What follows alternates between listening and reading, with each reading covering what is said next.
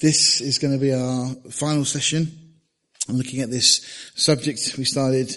We've had 5 sessions so far, so this will be our 6th and final one on the greatest mystery. And we're going to try and draw all the threads together this morning. I've just been astounded personally going through this study, and there's even more this morning. But believe me when I tell you that I haven't even told you half of the things that I could have shared. There is so much more, and I'll tell you later where you can go and find some of the information yourself. But it's breathtaking, and it's such an incredible tool for evangelism, for showing people that don't yet believe the reality of the faith that we have, the sure foundation that we've built our faith upon. And of course it's built upon Jesus, but the evidence that supports that is overwhelming. And we're going to continue. Let's just bow our hearts as we start this study though, and just ask the Lord's blessing now. Father, we do just commit this time to you. We pray you open our understanding, give us ears to hear and hearts that are ready to receive. Father, as we've said many times, we ask that this wouldn't just be information that is pleasing on an academic level, but Lord, it would be things that would touch our hearts, that you would stir us spiritually, that your Spirit this morning would be ministering and moving in our midst, and that, Lord, we would become excited about what you have done, about the promises you have made and have kept, and all that you are yet to do. Lord, give us a confidence and a boldness in your word and a trust in you, Lord, that passes any human understanding. But Lord, that we can trust you in every situation, for every situation, every circumstance, every detail, because you are a God who is so trustworthy, so wonderful, so awesome. We just thank you now and just pray your blessing upon this time in Jesus' name. Amen. Okay, so very quick recap. Session 1, we looked at these 20 plus compelling arguments from science and history and so on that just prove that the Bible is God's word, that God really does exist, and that God is outside of time. There's so much information. I had opportunity this week just to talk to an individual who said that they think God exists. And I went through just some of these things. They were blown away. They said they'd never heard that there was evidence, there was proof. And this has been my contention all along, that people don't reject God, they don't reject the Bible primarily because of a faith issue or a belief issue. It's simply they've been told that there is no evidence. They've been told this is just a faith thing. And so they approach it as they would with Father Christmas, the Easter Bunny and everything else. It's just a nice quaint story from history.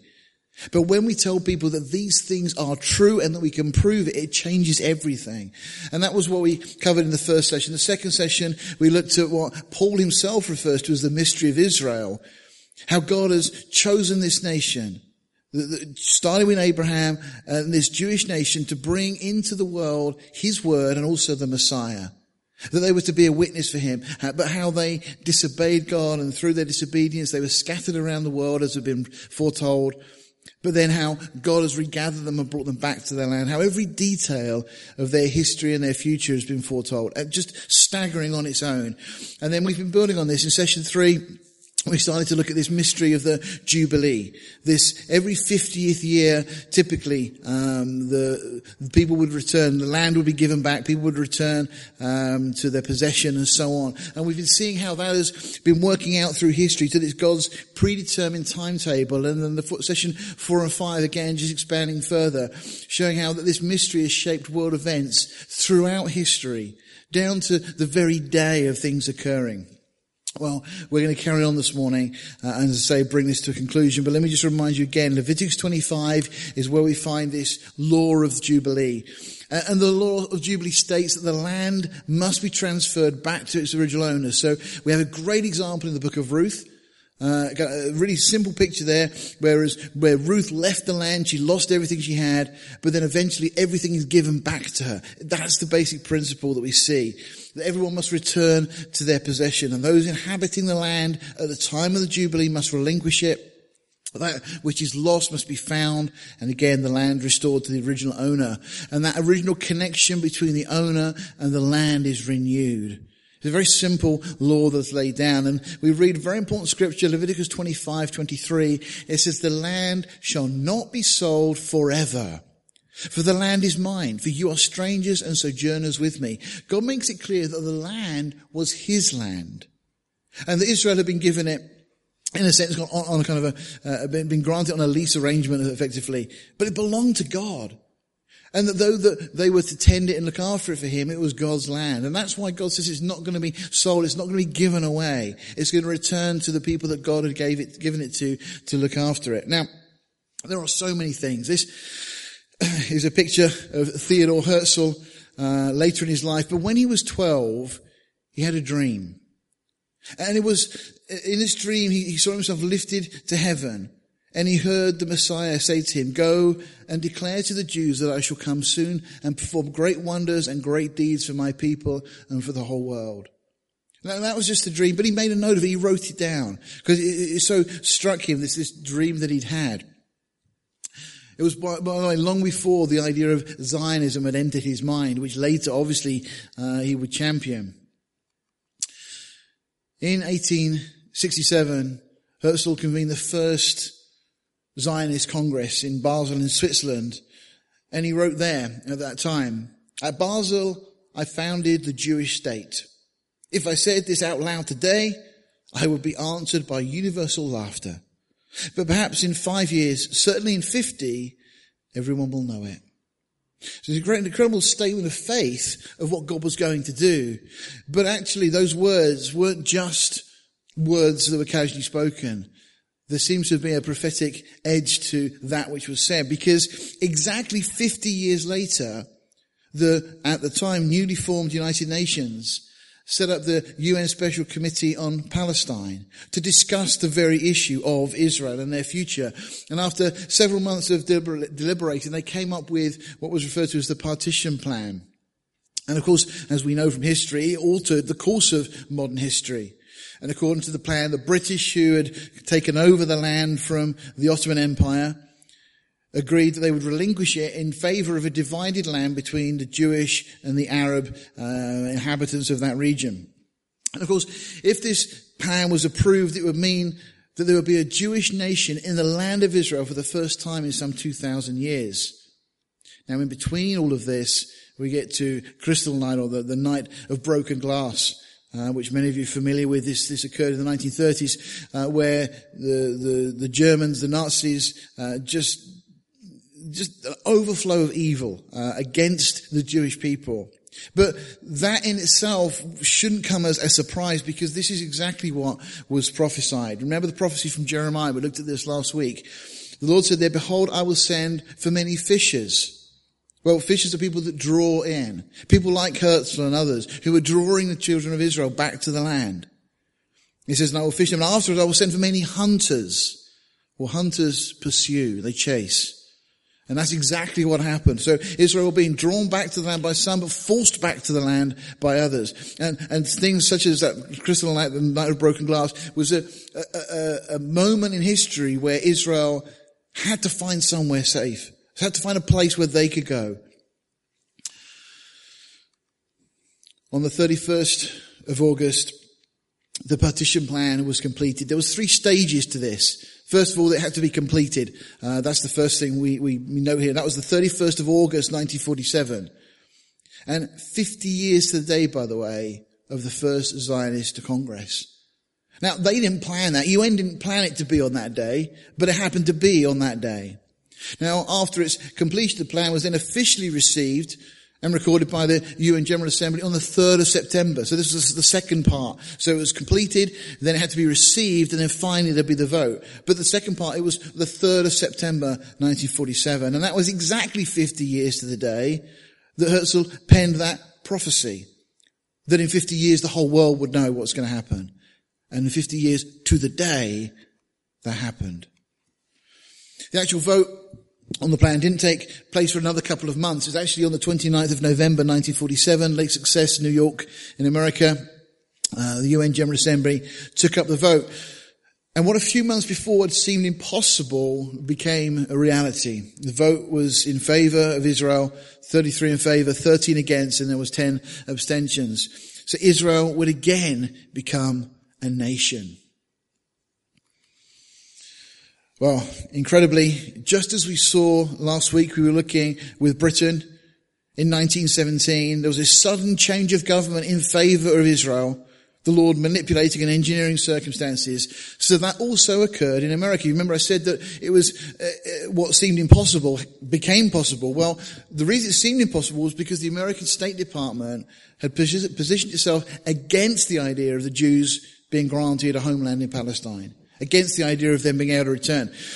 However, for his last campaign for presidency, Franklin Roosevelt chose as his vice president Harry Truman. 3 months later, Roosevelt died. Truman obviously then succeeded to be president, and he had a deep sympathy with the Jewish people. And he supported this resolution that would eventually bring about Israel's rebirth. The 29th of November was a Saturday. That means it's a Sabbath. That means there was an appointed scripture, the parasha. We've looked at these a number of times. Incredibly, the one for this particular day in history was from Genesis 32. And it was at the time that Jacob was coming back into the land. He says, and Jacob said, O God of my father Abraham and God of my father Isaac, the Lord which said unto me, return unto thy country. I mean, this is incredible. Those very words happened to appear in the scripture for that day, a scripture about Israel, Jacob, returning to his country. After he spent this time in exile, effectively, in persecution at the hand of Laban. The Hebrew words that are used in that portion of scripture are Eretz and Molinat, which literally translated are homeland and place of your birth. So the scripture or the quote is that for Jacob, that he was returned to the place of his birth or the place of his homeland. And again, that's what was being said on the global scale for Israel at this point. Now, at the point that this was all decided, the partition plan hadn't given a name to the yet future state of, as we now know it, Israel. Judah, Zion had all been proposed, but it was 5 months later, on the eve of the nation's rebirth, that the name was chosen. And the following day, on the 14th of May 1948, it was announced to the world as being Israel. But back when the vote had taken place, the appointed scripture on that day was included in that group was, you shall be called Israel. It was the point that God changed Jacob's name from Jacob into Israel. But interestingly, Jacob didn't get that name until he was about to enter the land. He'd been called to go back to the land. He was on his way back to the land, but he's not given that name until just as he's about to enter it. And just so, after some 2,000 years, it was for the nation also. Now, before God created, what was there? Well, we're told very clearly, in the beginning was the Word. The Word was there before anything else existed. And before the nation of Israel was established in the Sinai, in the desert, not the Sinai Peninsula, that's a modern myth that doesn't exist, where Moses brought the children back to the mountain where he'd met the Lord. And the nation there, it receives the commandments from God. They spent 2 years encamped there. They received the promise from the Lord of entering into this land, the promised land. And they were given the word before God does this work of creation, as it were, in the nation. And prophetically, God's word always goes forth before he brings things to pass. And it's just so here also. In 1947, there was a Bedouin shepherd boy, and you're familiar with this, I'm sure. He made one of the most significant and greatest archaeological finds of history, the Dead Sea Scrolls. So that's just before God's work of creation in bringing about the state of Israel.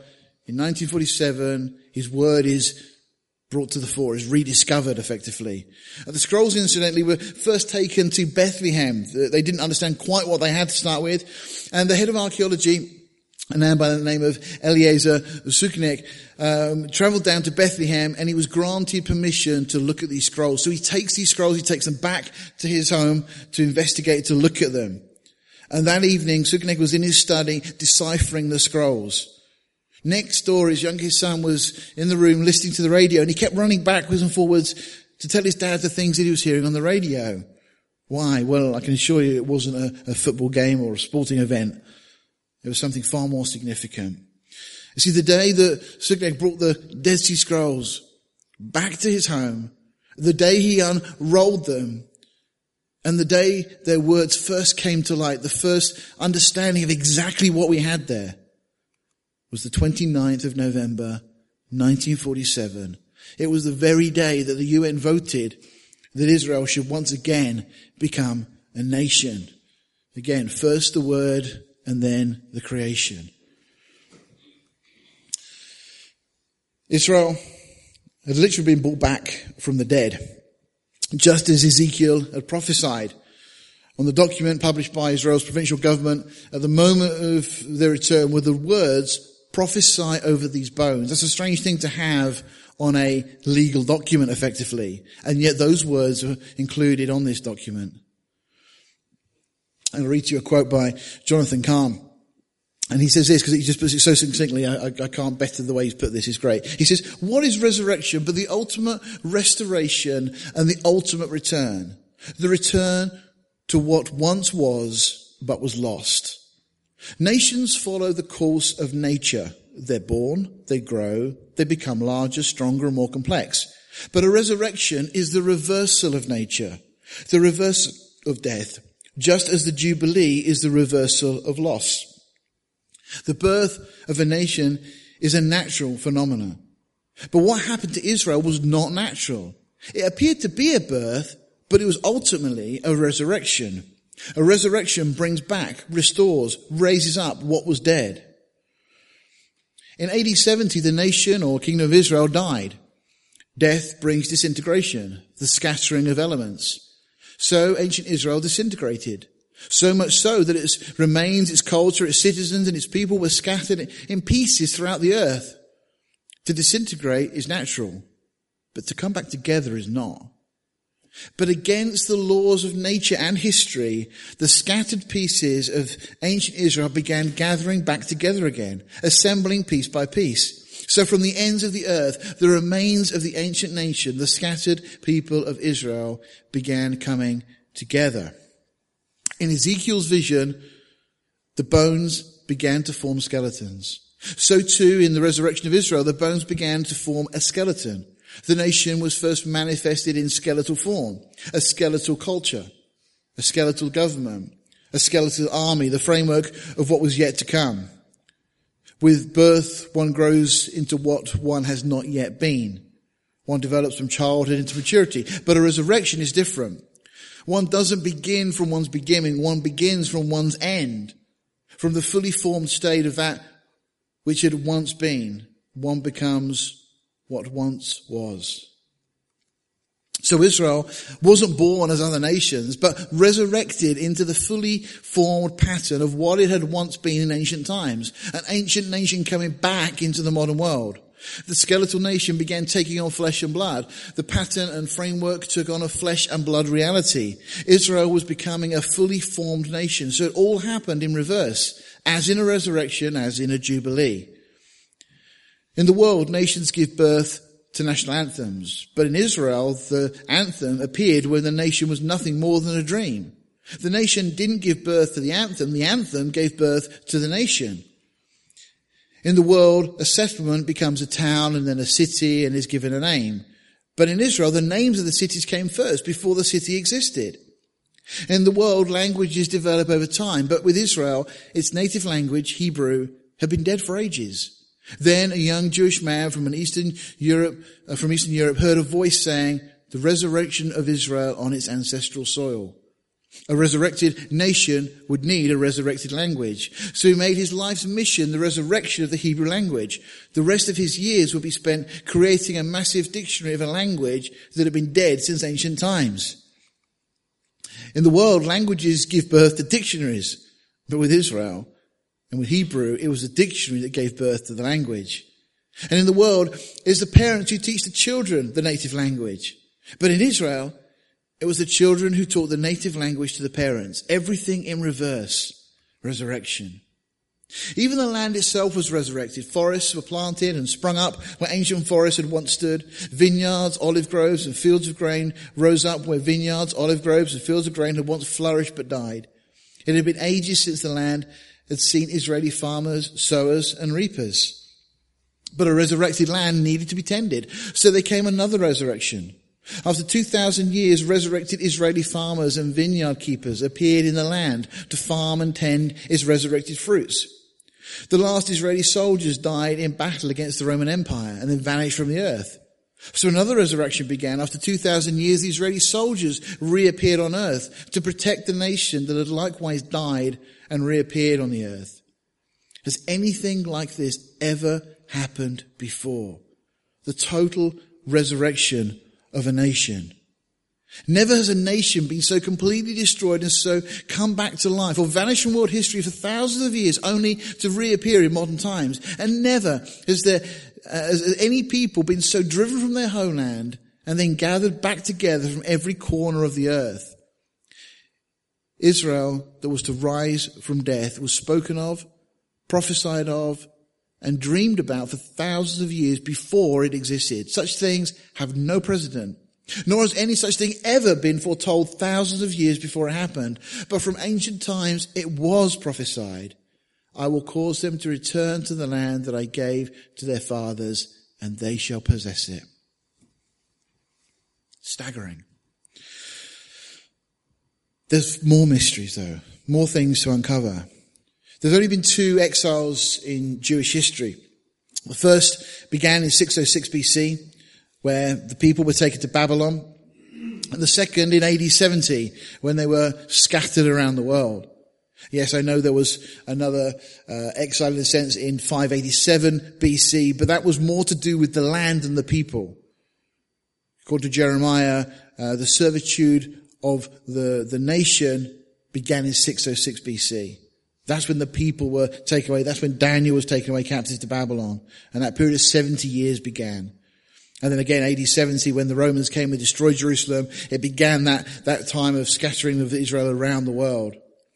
And the first, of course, required a world leader to sanction and support the return from exile.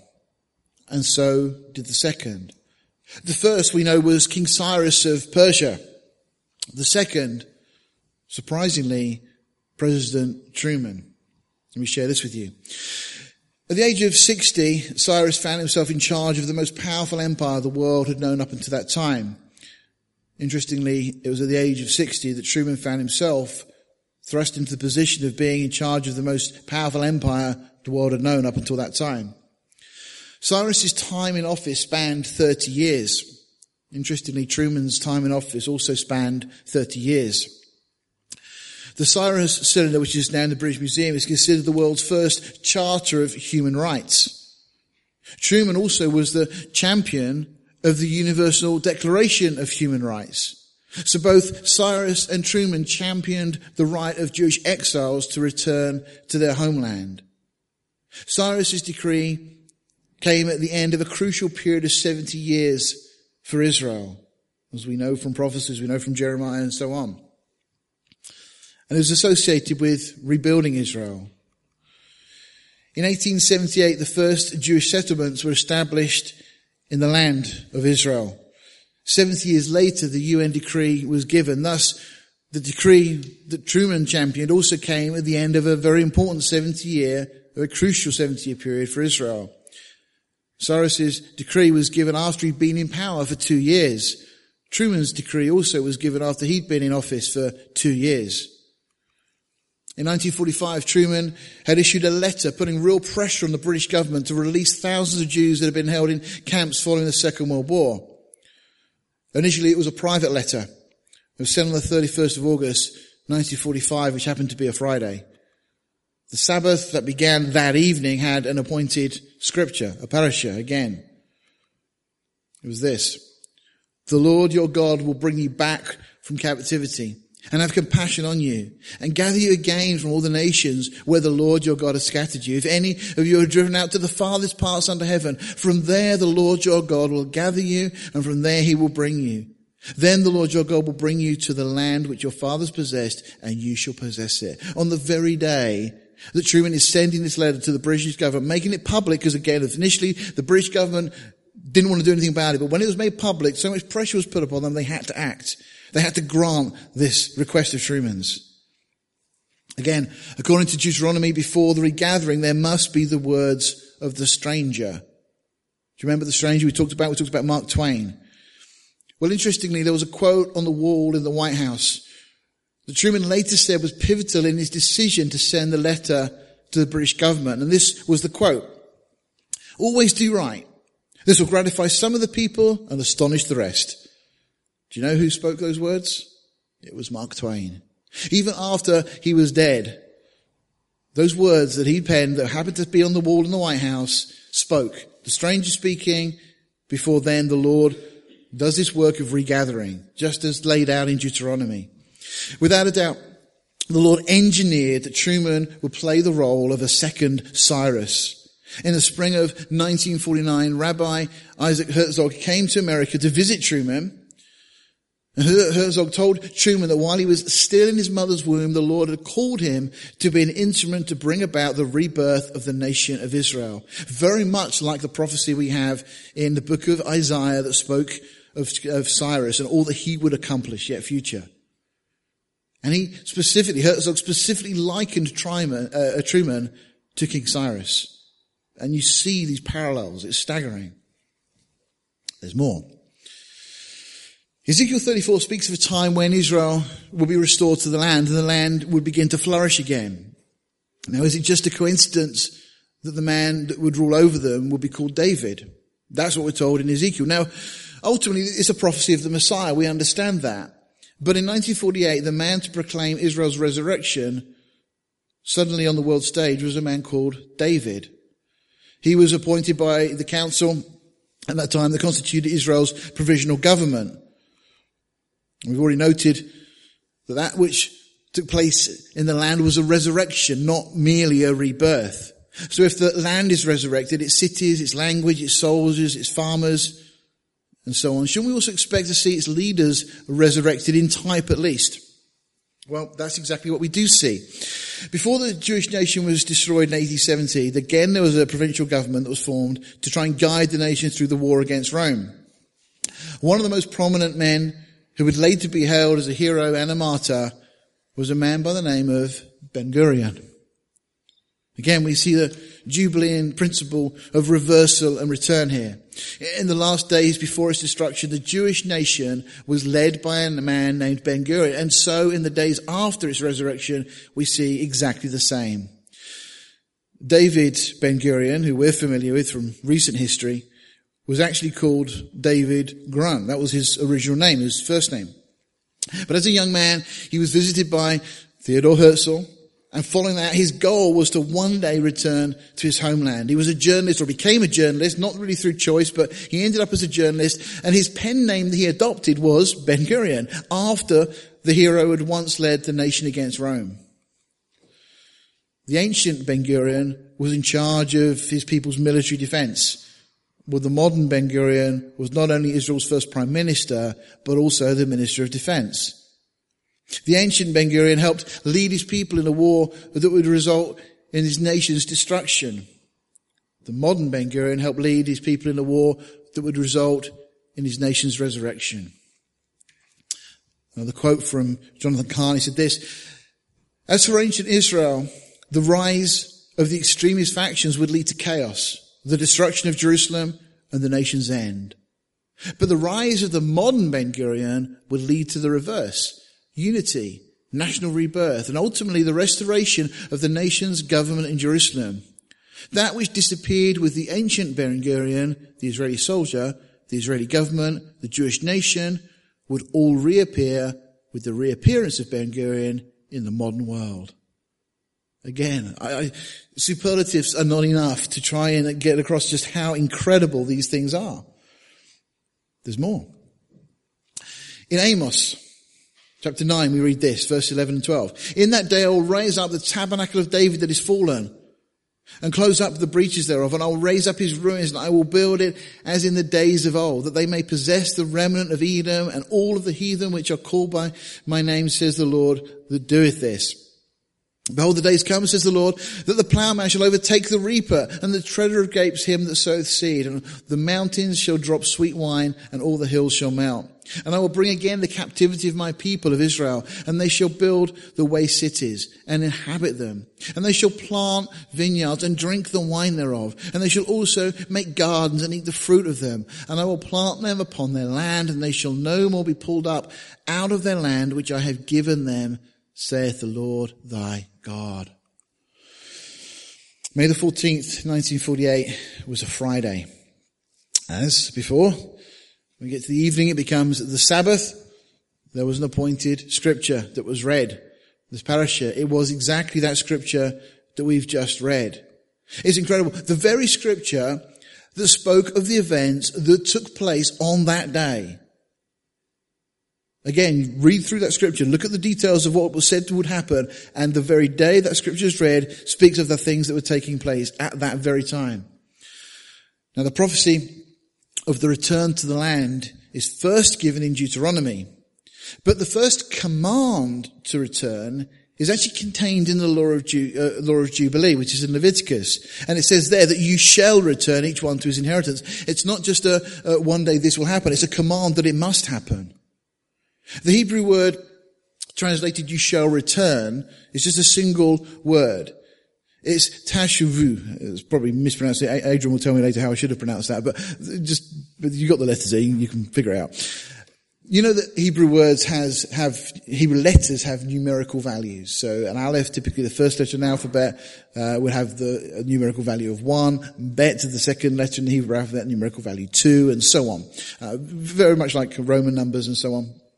But Hebrew, all the letters have a corresponding number. So the word itself has a numerical value. It has a tau is the first letter is 400, is the numerical value. Shin, 300. Bet is number 2, and Vav is the number 6 numerical value. So you add that together, you come to the number 708. And you're thinking, great, what does that do? Well, bear with me. Because Israel's calendar is different from our Gregorian one. It's different from the calendar that we use. Okay, so the year 1900, for example, 1900 AD, in the Jewish calendar was the year 5660. Now in Hebrew dating, the year indicating the millennium is often taken for granted. They don't always use it, they don't need to use it.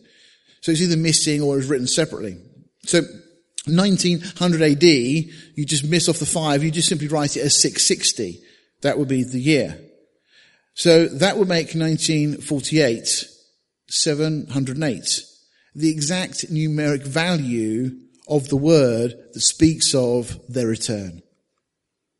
You shall return, as the words, has a numeric value of 708. In the year 708 on the Jewish calendar, they returned. This cannot be coincidence.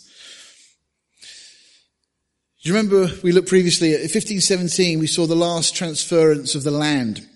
And that was when the Ottoman Empire came to power. And for 350 years, they had its 7 jubilees, effectively. And then 1867, we saw the stranger come to the land, the man with the measuring line. We talked about Charles Warren and so on, and the Ottoman Land Code all appearing at the same time. The next jubilee occurred in 1917, the Battle of Beersheba, the relinquishing of the land by the Ottoman Empire, the Balfour Declaration all occurring at that time. That leads on then to 1967, and we see, of course, the return of Jerusalem as Israel get Jerusalem back. You see, with the principle of Jubilee, we see a reversal. That which was once lost is found. That which was once taken away is restored again. In the year AD 70, the armies of Rome destroyed the Temple of Jerusalem, the city and the nation. We're familiar with that from history. But there was one last stronghold, and I'm sure again you're familiar with Masada. The word simply means fortress. Masada was this mountain fortress built by Herod the Great and then taken over later by the Zealots, these Jewish revolutionaries who again fought against Rome. And so on. When Jerusalem fell, the Zealots, the soldiers and refugees fled the city, fled Jerusalem, and they joined the resistance in Masada. So the center of the Jewish struggle moved from Jerusalem, which was now in ruins, to this desert mountain fortress. Eventually, the Roman army under the command of Flavius Silva laid siege to Masada. And again, I'm sure you're familiar with the history of this. But when the Roman soldiers reached the top, they found that those inside had decided to take their own lives and die free rather than to be taken captive by Rome. Just one woman and one child survived to tell the story. And so Masada was the place of Israel's last stand. It was the resting place, if you like, the tomb of the last soldiers of that war. It was the nation's ancient grave. It stood abandoned for ages in the desert wilderness as the Jewish people wandered the earth. But after 2,000 years, the nation that vanished with Masada was now resurrected. The last of the ancient Israelis to stand on the mountaintop were soldiers that had perished in Masada's fall. So according to this Jubilean principle we've been looking at of reversal, the first Israelis to return to Masada would be soldiers. In the first years of the nation's rebirth, Israeli soldiers were drawn to this ancient fortress, so they began making pilgrimage to the desert mountain. Eventually the army, having completed their basic training, would be taken to the top of the mountain, and this happens to this day. Soldiers to the IDF are sworn in on top of Masada, stating these words, that Masada shall not fall again. It's a very personal thing, very special thing for these soldiers, these young boys and girls effectively that are brought into the IDF. But Masada wasn't the possession of the Israeli soldiers alone. It belonged to the nation. And in the early 1960s, this resurrected nation would return to its ancient grave to excavate it. And after 2,000 years, it would finally be uncovered. Interestingly, the leader of this excavation to Masada was a military commander. He'd led Israel's return. His name was Yilgal Yadin. Again, I'm probably mispronouncing that, but he'd been a general in the newborn Israeli army and its head of operations in 1948, and later became the chief of staff. Interestingly, his father's name was Eliezer Suknek. Now that may ring a bell if you're paying attention earlier, because that's the man who uncovered the Dead Sea Scrolls, who realized what they were. And so it's his son that later leads this expedition to try and uncover this archaeological dig, as it were, at Masada. So the one who is central in the nation's resurrection would be one to uncover its grave. As Masada's last leader was central in the end of Israel's army, Yadin will be instrumental in the resurrection of that army. And he'd be credited as the creator of Israel's standing and reserve military forces as well. Again, it's resurrected army. So in the mid-60s, 1960s, Yadin led thousands of volunteers from Israel and around the world back to this place. Again, and the army was very central to that. They provided all sorts of equipment to help with the excavation and so on. But they had no idea what would be hidden there and what mystery was waiting for them that had been laying there for 2,000 years to be uncovered.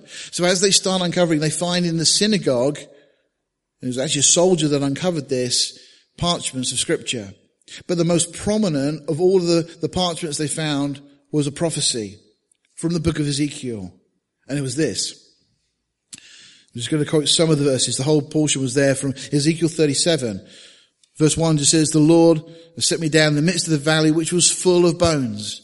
Verse 3 says, "And he said unto me, Son of man, can these bones live? And I answered, O Lord, thou knowest." And verse 4, "Again he said to me, Prophesy upon these bones, and say unto them, O you dry bones, hear the word of the Lord. Thus says the Lord God unto these bones, Behold, I will cause breath to enter into you, and you shall live." Verse 10, "So I prophesied as he commanded me, and the breath came into them, and they lived and stood upon their feet, an exceeding great army."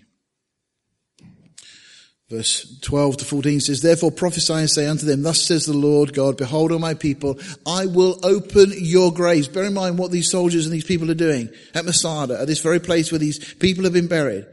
They were literally opening their graves, and they're reading the scripture at that place at that time that says, "I will open your graves and cause you to come up out of your graves and bring you into the land of Israel. And you shall know that I am the Lord when I have opened your graves, O my people, and brought you up out of your graves. And you shall shall put my spirit in you, and you shall live, and I shall place you in your own land. Then you shall know that I, the Lord, have spoken it and have performed it, saith the Lord." So hidden in the nation's grave was the prophecy of his resurrection. And that's exactly, as I said, what they were doing. They were opening up their own graves, effectively. And as they did, they uncovered the prophecy, hidden in the graves, prophesying that God would cause their graves to be opened. The prophecy had been waiting there for ages, 2,000 years, from ancient times, from the fall of Rome through the Crusades, the Inquisition, the voyages of Columbus, the rise and fall of empires, the persecutions, the Holocaust, 2 world wars, into the modern age. It had all been waiting for this moment. Another quote. "The Jubilee brings the reversal of loss. So if the loss of Jerusalem led to the loss of Masada, then the return to Masada would lead to the return to Jerusalem.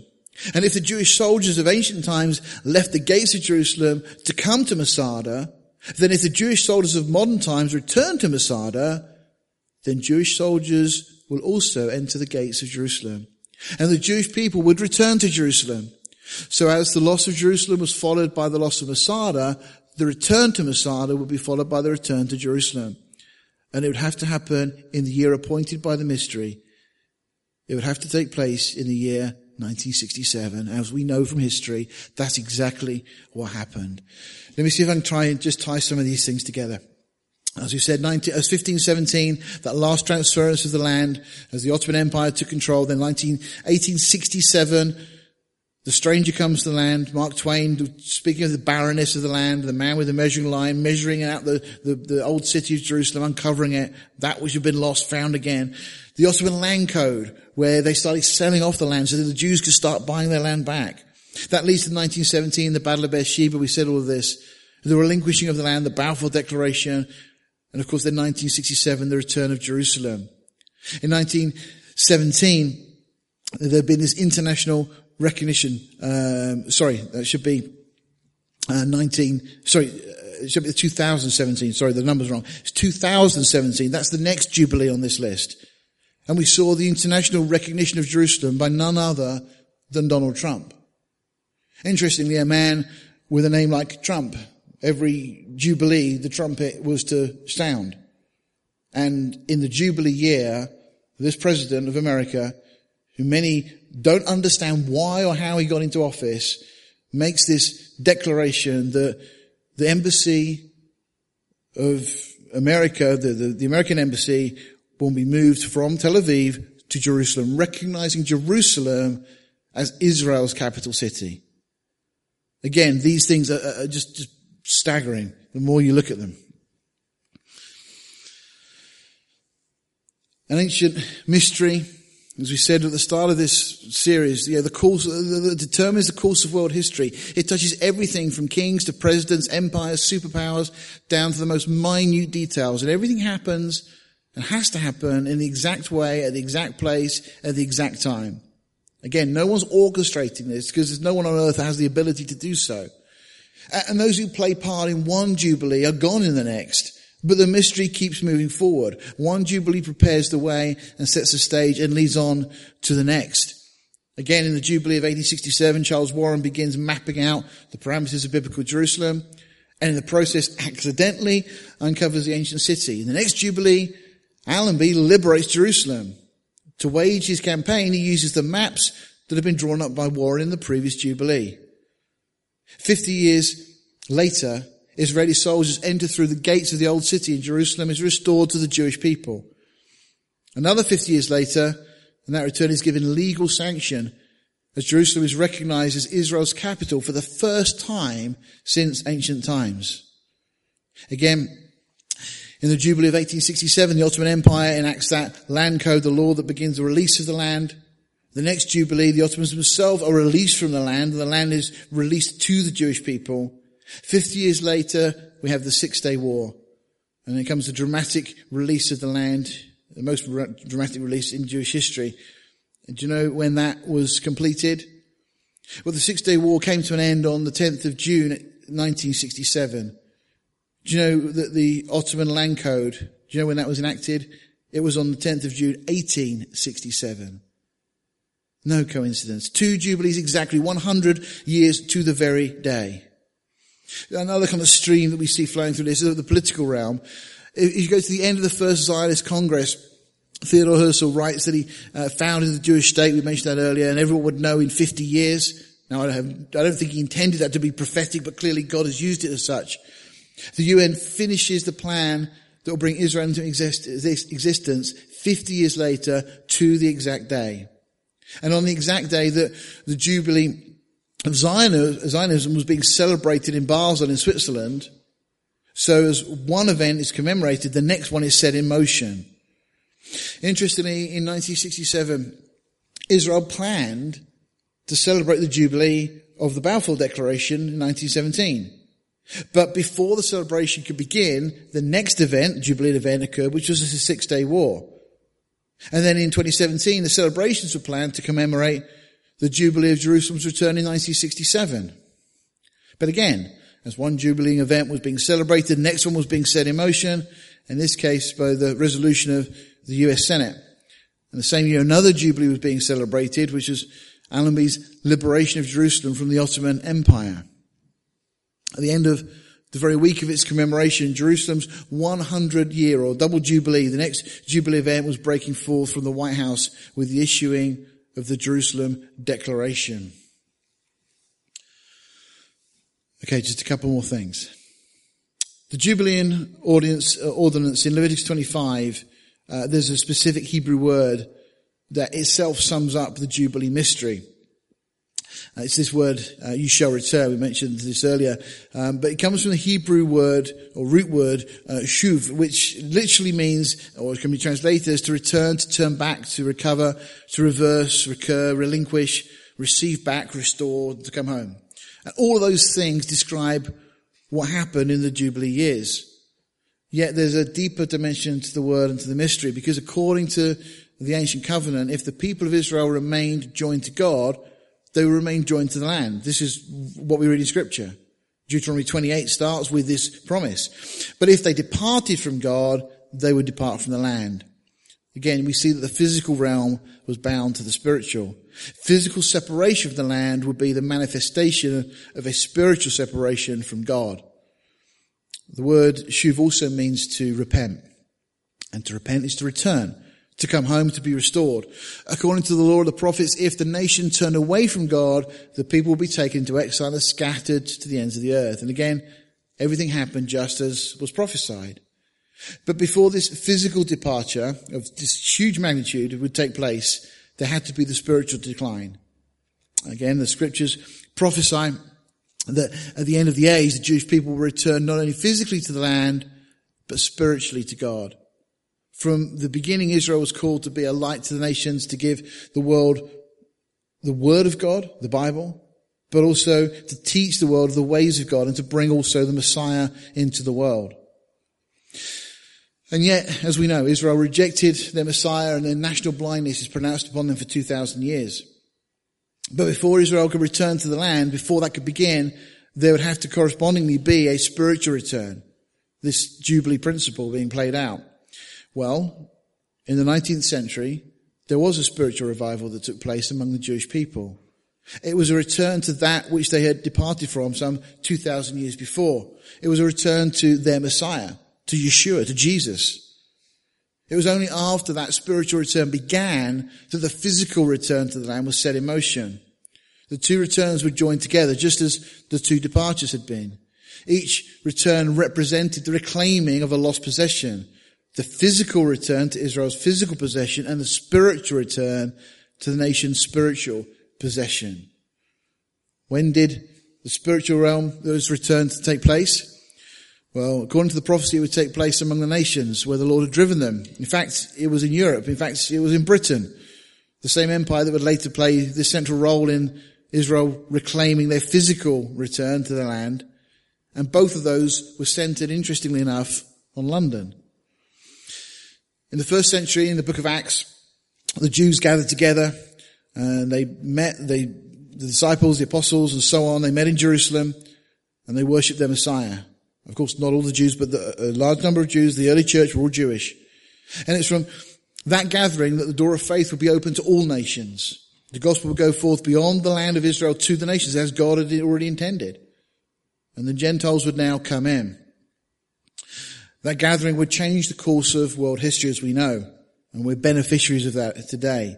But as the first century neared its end, and the days of the book of Acts drew to a close, that gathering, or those typical gatherings of Jewish believers, disappeared from the world. But in the days of the return, that which disappears must reappear, this whole Jubilean principle. So there was another gathering. The first such gathering as it happened within 2,000 years.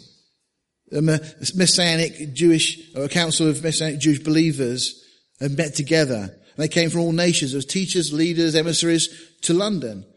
And they worshipped and they prayed and they declared their identity and they agreed on their purpose and mission and they arrived at a resolution.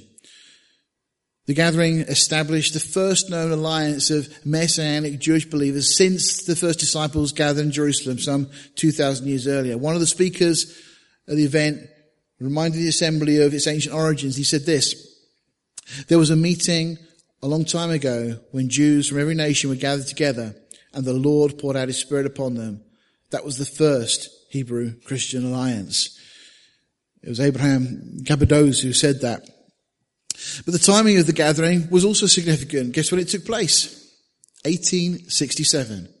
That's why everything began in 1867. It was a gathering in London that constitutes the first Jubilean event, the first return. And that gathering convened in the spring, in fact in the month of May, the same month in which the destruction of Israel began, when the Romans invaded the land. So in the same month that the destruction began, so did the restoration. Less than 30 days after that, after this gathering in London, this meeting, a ship set sail from New York bound from the Promised Land. On board was Mark Twain, the stranger who went to the land to, as had been prophesied, declare how barren and empty the land was. 2 days later, after 2,000 years, the release of the Promised Land began as the Ottoman Land Code began. And less than 5 months later, after being hidden for 1,500 years, the ancient city of Jerusalem was also uncovered. And then would come the first school to teach Jewish people to farm the land, and then the first settlement, and then the return of the exiles. And interestingly, the month of that gathering in London, I told you already it was in May. It was on the 14th of May. Exactly the same date. A little later, Israel would be reborn. There is something else, though, which I think is really important to share here. 2,000 years ago, the center of Western civilization and world history was, of course, the Roman Empire. It was into that empire that the Word of God came, the Messiah, the Gospel. That empire, as we know, was transformed. Its faith, its culture, its institutions, its ethics and values, its worldview. And the worldview went forth from Jerusalem and altered the course of Roman history, Western history, and ultimately world history. Western civilization would rest on a biblical foundation from then on. It would become a civilization that aspired to biblical values, embraced biblical faith, and held to a biblical worldview. As the Western civilization expanded to become more and more synonymous with world civilization, its biblical underpinnings became part of world culture. But as we said, in the Jubilee, you return to the place from which you left, to your original state. So the Jewish people returned to their original state, to where they were at the beginning of the age, to a Jewish polity as in the first century. Now, again, in the world's future, if the world's future is also determined by these same principles, what would that mean? Well, it would mean this, that the world must also return to the state that it existed at the beginning of the age. And that was a state where Rome was devoid of any biblical foundations. It was alien to Judeo-Christian values and faith. You know, we should expect to see the Western culture become increasingly non-Christian if there is going to be a return. Has anybody noticed that by any chance? It means that we'll witness a departure of Western civilization from its biblical foundation, a departure from the faith that once defined it. Think of America, think of this country, think of those things that we've built upon. But we are now seeing this. We see a departure in spirituality, in morality, in ethics, in culture, in worldview. And returning to its original state, it was not only non-Christian, but it was pagan. When a civilization departs from biblical values, it will return to pagan ones. It will celebrate its new values as enlightened, secular, progressive, revolutionary, or just new. But they remain what they are. In the pagan world of the first century, children were killed in their mother's wombs. As modern culture departs from its biblical foundations, it returns to the same pagan act.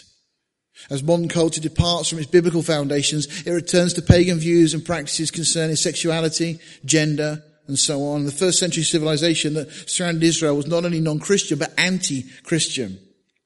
People are talking so much, we see so much in the media at the moment about the way the whole gender thing, you know, it's kind of a freedom, it's forward thinking. People talk about Christians who want to say what the Bible says as being backward thinking. You know, they're going back to what they had previously.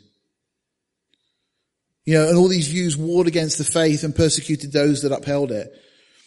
So we should expect to see the world become increasingly anti-Christian. Those who hold true to that which is biblical will be increasingly marginalized, delegitimized, ridiculed, vilified, and finally persecuted. As I said, Rome was not only anti-Christian civilization, but it was also an anti-Israel civilization. I just think it's really interesting in the light of all this to see where we are. And I think the reason we've seen what we've seen with this election and us now coming out of Europe is all part of this bigger picture that God is engineering. And I think it's a great mercy that we've seen God engineer things such as we've seen in the last week here in this country. Okay, this is the end of the mystery. Why does everything seem to revolve around these Jubilean mysteries? Prophecy, revelation, world history. Well, it's because the principle of the Jubilee is about return and restoration. The Jewish people, in that sense, stand for all people. What happens to them has to do with us all. In the natural, we've not all left our ancestral possession, but in the spiritual, we've all lost what belonged to us. We've given up title of what was once ours. We've all been in exile from the life we were created to know. The life we long to live, a life of fullness and purpose, of blessings, of joy. That is our inheritance. That's the inheritance of all those created in his image, of all mankind. The life we were born to know and to live, if you like, our ancestral possession. Now, some might ask, but how can something be your ancestral possession or your homeland if you've never been there? Or someone might say, if I'm not a Christian, how can that apply to me? Well, in the same way that the promised land was homeland for generations of Jewish people who'd never been there. But they knew that they could never truly be at home apart from it. Don't you ever think it's strange to spend your entire life in this world, to know nothing else but this world, and yet to never feel at home within it? Why is that? Well, because it isn't home. So no matter how long you live in it and no matter how familiar it becomes, your heart can never fully be at peace within it. How could you feel at home in a world of sorrows and pains and fears and rejections, broken dreams, tears and heartbreaks, losses and failures and sins and shame and evil and emptiness? You can never feel at home in this world because it's not your inheritance. It's not your land. It's not what you were created for. That's why you feel what you feel. That's why the people in the world feel as they feel. That's why there's this sense of something missing for you, for everyone else in this world. Everyone senses it because something really is missing. And that's why you're always longing for something more and searching for something better, for the good, for the perfect, for the pure, for the right, for the true, for the beautiful. We search for it because it's what we were created to find. And we can find it. You see, redemption is at the center of this mystery. Who is it that the Jubilee's for? It's for the exiled, for the separated, for the broken, for the fallen, for the one who is lost, for the one who is lost. So to a world separated from God, a world of fallen lives and broken people, what is the Jubilee? Well, it's the ending of the separation. It's the love of God reaching out to those in exile to restore the broken, to raise up the fallen, and to bring back the lost. That's what redemption is to be restored, brought back, healed, saved. In Hebrew, the word for salvation is Yeshua. It's from that same word that comes the name Jesus. If all loss begins in separation from God, then all redemption begins with the ending of that separation. That's the meaning of Yeshua. It's through him that salvation comes. It was foretold in the Hebrew prophecies that Messiah through his death would make atonement for our sins and cleanse us from iniquity. And if you make an end of sin, then you end the separation. Then the exile is over. Then our exile is over. That is the greatest mystery. Let's bow our hearts. Father, it's hard to know what to say when faced with these incredible truths. We see, Lord, how you have worked through the ages, that you have provided models and types and shadows so that ultimately we could come to that place of realizing that we are not home, that we are just strangers in this world, that we have somehow, some way been thrust into a situation through sin where we've become separated from our inheritance, separated from that which you intended for us.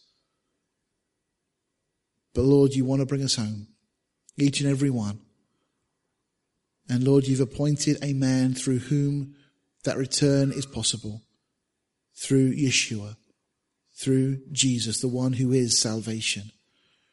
Lord, please take these words, take these studies, use them for your glory, use them in our hearts to increase our love for you, to increase our faith and our confidence in your complete control of all things.